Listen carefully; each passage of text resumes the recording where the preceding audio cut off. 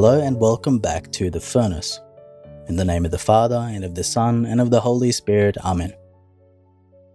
I wonder what the church would be like if we didn't have St. Luke's Gospel. Today we are invited to celebrate the feast of St. Luke, who was not one of the 12 apostles, but he was a companion of St. Paul in his journeys.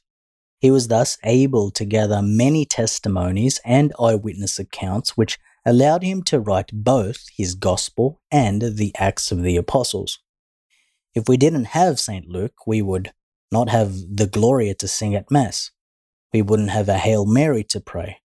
Nor would we know much about the birth of Jesus and the stories of the Annunciation and Visitation.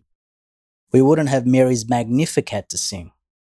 We wouldn't have the Christmas manger, for St. Francis of Assisi, the saint who introduced it, would have not had a gospel testimony of Jesus' birth. Countless works of art, therefore, have stemmed from these gospel scenes, and we would not have them if it wasn't for St. Luke.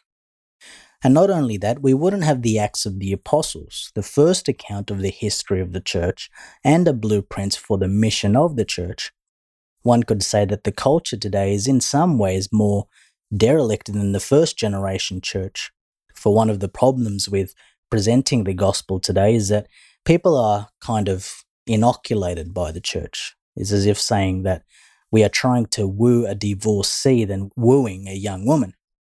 They think that they've heard everything before and heard everything about it. But when we encounter St. Luke, we encounter the beloved physician and also a careful historian. For he had a mastery of the Greek language and was very accurate in his accounts because he knew all the titles of the Roman officials and was an eyewitness to the trials and sufferings of St. Paul himself. He is selective in his accounts, choosing to focus on the most important aspects and giving you a theological kind of interpretation of it, and not just presenting brute facts, so to speak. In other words, he is trying to show you God. So therefore I invite you to spend some time today with St. Luke's writings in your prayer. Let us pray.